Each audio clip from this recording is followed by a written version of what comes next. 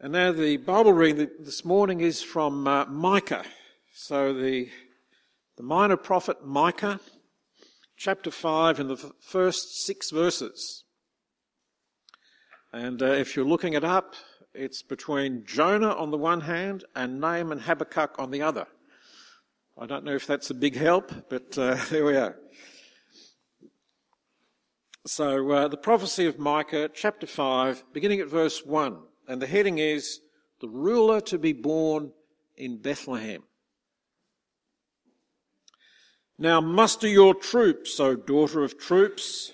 Siege is laid against us. With a rod they strike the judge of Israel on the cheek. But you, O Bethlehem Ephrathah, who are too little to be among the clans of Judah, from you shall come forth for me one who is to be the ruler in Israel, whose origin is from of old, from ancient days. Therefore he shall give them up until the time when she who is in labour has given birth. Then the rest of his brothers shall return to the people of Israel. And he shall stand and shepherd his flock in the strength of the Lord, in the majesty of the name of the Lord his God. And they shall dwell secure, for now he shall be great to the ends of the earth, and he shall be their peace. When the Assyrian comes into our land and treads in our palaces, then we will raise against him 7 shepherds and 8 princes of men, and they shall shepherd the land of Assyria with the sword, and the land of Nimrod at its entrances. He shall deliver us from the Assyrian when he comes into our land and treads within our border. Amen. Thanks, Steve. It'd be really handy to get your Bible open there at Micah 5. Those verses that we're going to consider this morning, particularly the first 4 verses there. It's between today and on Christmas Day, a couple of days' time, where we have our Christmas service. We're going to be focusing particularly on Bethlehem as the place of Jesus' birth. So here from the Old Testament and then also from Luke on Christmas Day. Before we get into this, let's pray together, shall we? Lord God, we do thank you that we get this opportunity now to have your word open and to consider what you are saying to us. And we pray, Father, that during this time that you would be the one who is speaking to us individually, to our families, and to us together as a church. Please give us ears to hear what you are saying. Please give us understanding minds and open hearts. And Lord God, we pray that you would renew us in the power of the Holy Spirit. We pray this in Jesus' name. Amen. Now, one of the questions that I'm sure you have asked people or been asked over the last couple of days is, how will you celebrate Christmas? What are you going to be doing on Christmas Day? It's a question that gets thrown out quite regularly at this time of the year. And the answer that it expects has to do with parties and family gatherings and presents and maybe attending a church service on Christmas Day. We expect that they are the kind of answers that people will give. This morning, though, I don't want to ask, how will you celebrate Christmas? But I do want to ask a kind of related question. How will you cope with Boxing Day? How will we cope with Boxing Day? You see, the answer to that question depends a lot on how we will celebrate and we will mark Christmas. The way that we cope on Boxing Day is a direct flow on from how we celebrate the Christmas. You see, if Christmas is all about family and gatherings and people, well, Boxing Day might be a day that we hide and keep to ourselves. It might be a day where we have to patch up some family relationships. If Christmas Day is a day for indulging, an abundance of food, an abundance of drink, then Boxing Day might be a day where we recover, where our bodies digest a heavy meal, where we might wake up with a headache, where we might cope with the lack of sugar after the sugar rush on the day before. If Christmas is all about gifts, if it's all about accumulating, it's all about getting more and more and more, then, Boxing Day might be a day to continue that trend. It might be a day to head out the door at 8 a.m. and hit those Boxing Day sales. Just carry on the accumulation of more and more. If we celebrate Christmas as a way to escape some of the harsh realities of our lives, a day to forget about all of the things that stress us and worry us and just focus on having a good time, well, then Boxing Day might be the day where we come crashing back down to earth, where the cold, hard realities of life stare us in the face once again. You see, the way that we mark and the way that we celebrate Christmas has a lot to do with how we're going to cope, how we're going to live on Boxing Day. And this morning, I want to suggest, and God's Word wants to suggest to us, that there is a way of marking, of celebrating, of remembering the birth of Jesus, which sets us up well for Boxing Day. A day, sure, where we get together and we exchange gifts and we have a great meal. But a day that is first and foremost about remembering the birth of a Saviour. Being amazed by the grace and the humility and the kindness of God come in human form as this little child. That's what sets us up for Boxing Day, to be another day when we follow and love and serve our Saviour Jesus. Now we're going to do that by using these verses from the book of Micah. Micah chapter 5. They are written some 700 years before the birth of Jesus. And they're famous, they're well known, of course, for being verses which announce the birthplace of Jesus some 700 years later in the town of Bethlehem.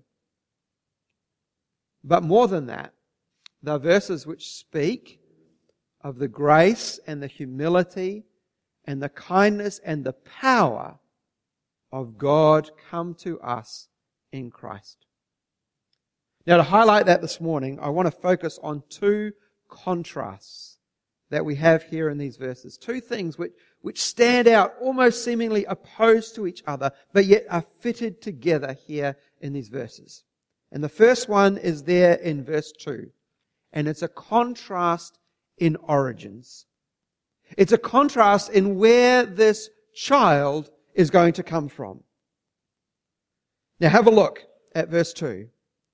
But you, O Bethlehem Ephratah, who are too little to be among the clans of Judah. Now, when we ask somebody today, do you know where Bethlehem is? Everybody goes, yeah, of course I do. It's a town in Israel. It's the place where Jesus was born. We know it today as a pretty famous place. And if you go there, it's built up. There's all sorts of things going on there. There's all sorts of tourist attractions and traps and the like going on in that place. But say that 700 years before the birth of Jesus, and you would get a different answer. It is a nowhere hick kind of town. It even says that. You're too small, too little to be counted amongst the clans of Judah. When the land was divided up in the book of Judges and all the towns in Judah were listed, it doesn't even get a mention. The only thing it's really famous for up until this point is that it is the birthplace of David, the king. And even then, when it was said that David came from Bethlehem, people were like, what? What good could come out of Bethlehem?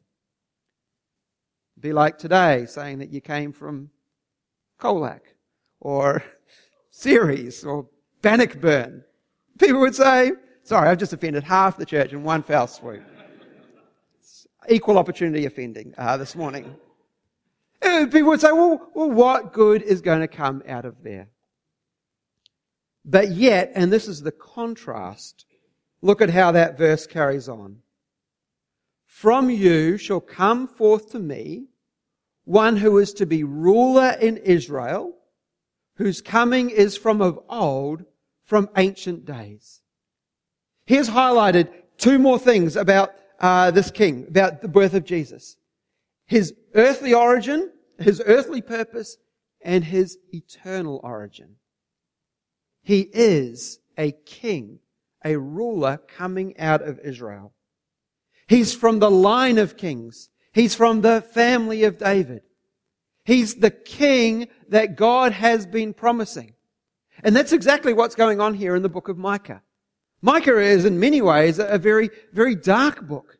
It's a book which is speaking about coming judgment for God's people. Judgment for their unfaithfulness and their rebellion. They said that they believed in God. They said that they worshiped God. They said it with their mouths, but their lives showed something different.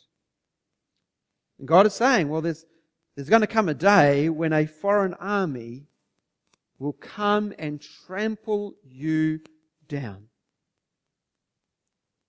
But out of that judgment, out of that punishment, is going to come a king, a ruler in Israel, the one that God has promised would restore His people. But look at this. He's not just an earthly king, He's a heavenly king. He's one whose coming forth is from of old, from ancient days.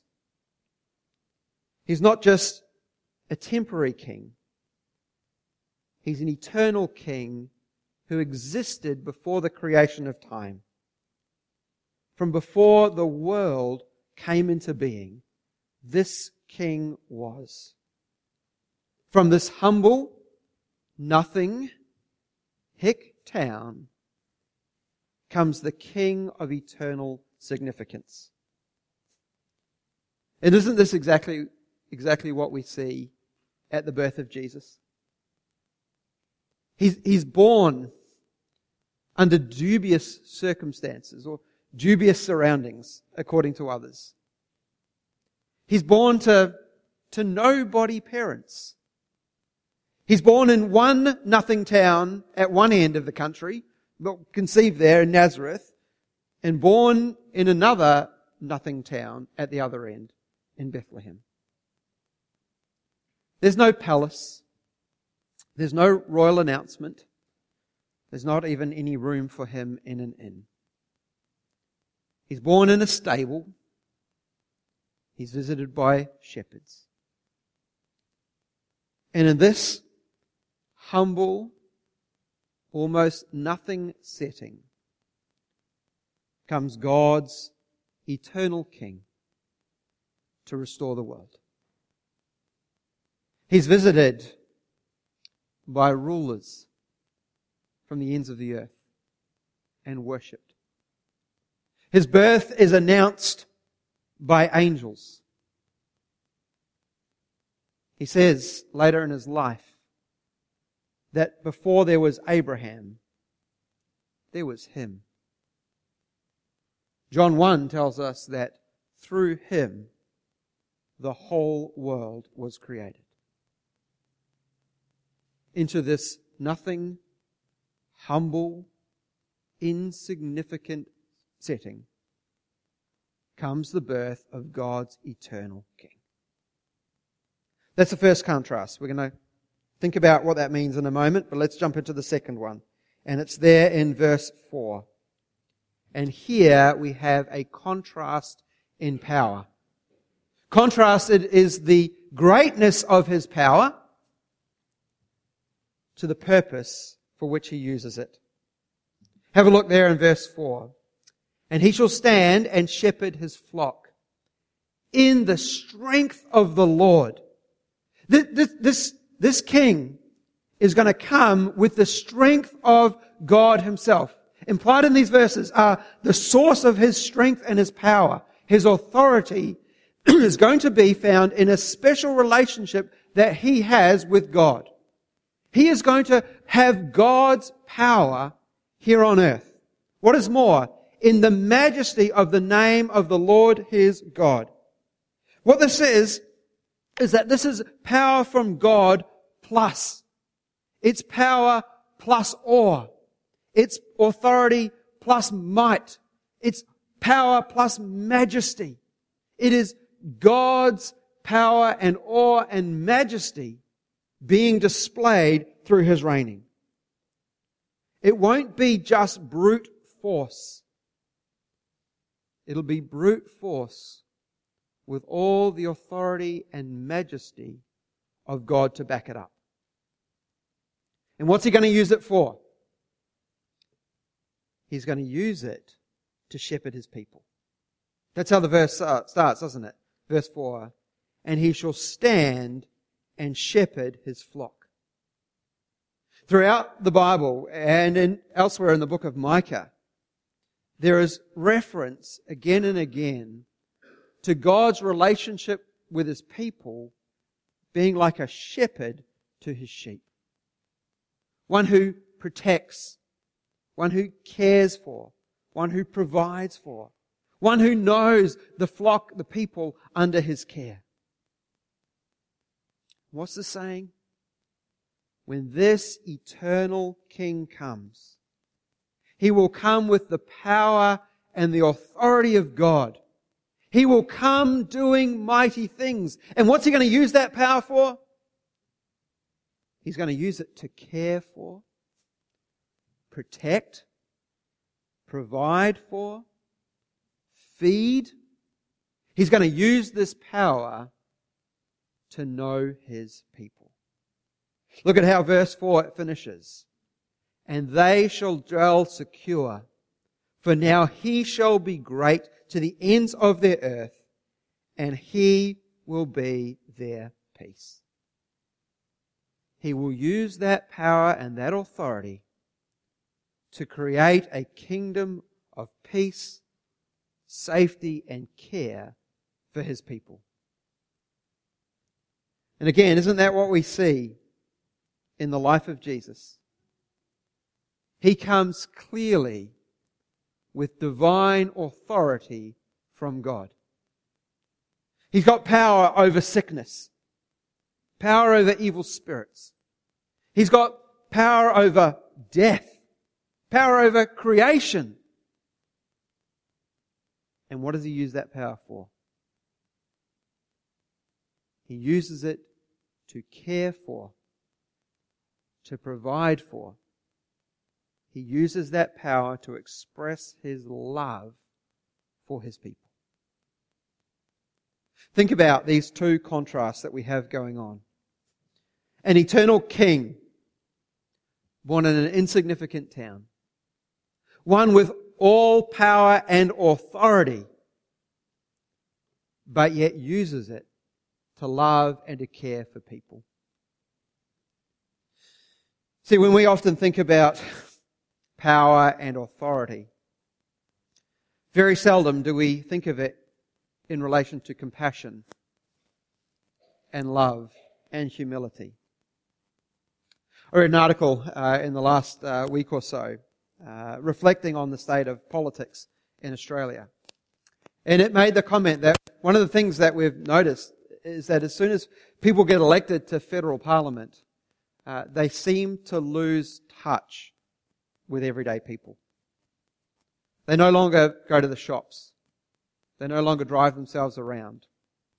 We say that about people in authority quite often, don't we? They are out of touch with everyday people. They don't know what everyday people are going through. We so often see people in authority, and we see them using that authority for their own benefit and their own gain. Seldom do we see authority with humility, power with love and concern for people. But that is exactly what we find and exactly what we see in the birth of Jesus.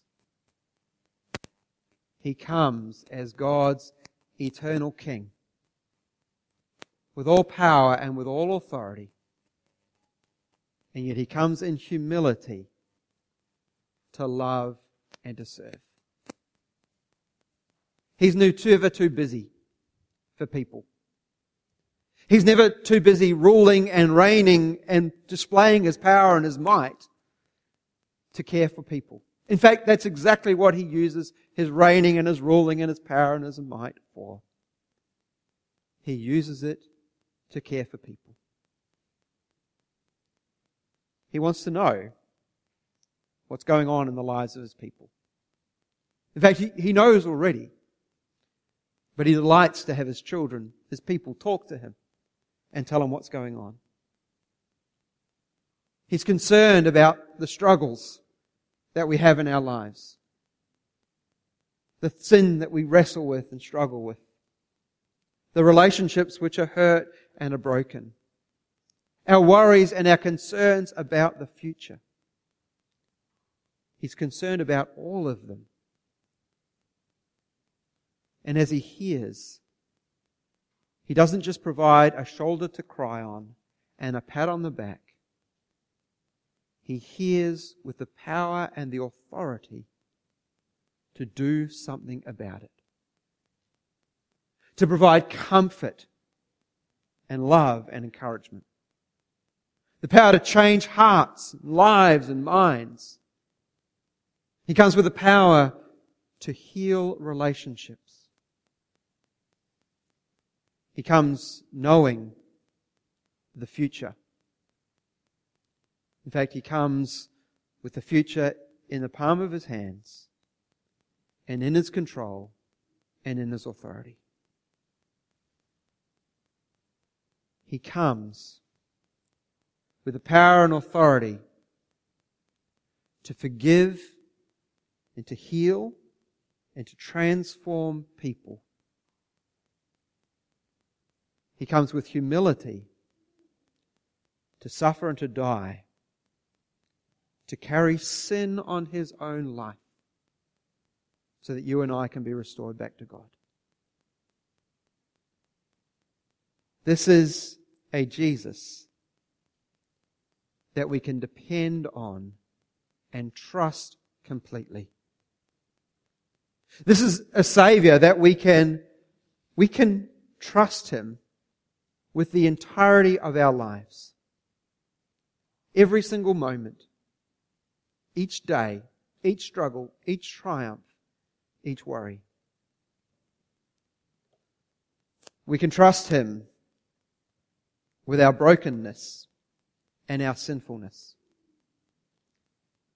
We can trust Him to deal with our sinfulness and our shame. Because He has done that on the cross. We can trust Him to restore our relationship with God. To bring us back to our Heavenly Father. Because He paid the penalty for our sin. If this Christmas time, is the first time that we put our hope and our trust in Him for forgiveness and for life, then Boxing Day may be the first day of forever, knowing and following and loving our Saviour Jesus. We can trust Him to deal with our deepest and darkest secrets. He knows them anyway. He loves us in spite of the things that we try to hide from Him. We can trust Him with our hurt and our pain, our sadness and our sorrow.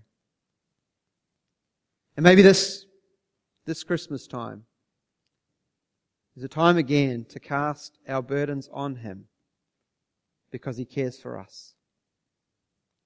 Maybe Boxing Day will be a day of freedom and peace and hope as we once again put our burdens on Him. And we can trust Him with our future, with all of our uncertainties, our worries and our anxieties. We can trust Him to be in control and to be good and to provide for us each and every day. And as we do that this Christmas time, and maybe Boxing Day is a day of hope, a day of renewed enthusiasm for loving and serving a Saviour with all power and authority and might, but who comes in humility and who comes to save. Let's pray to Him, shall we?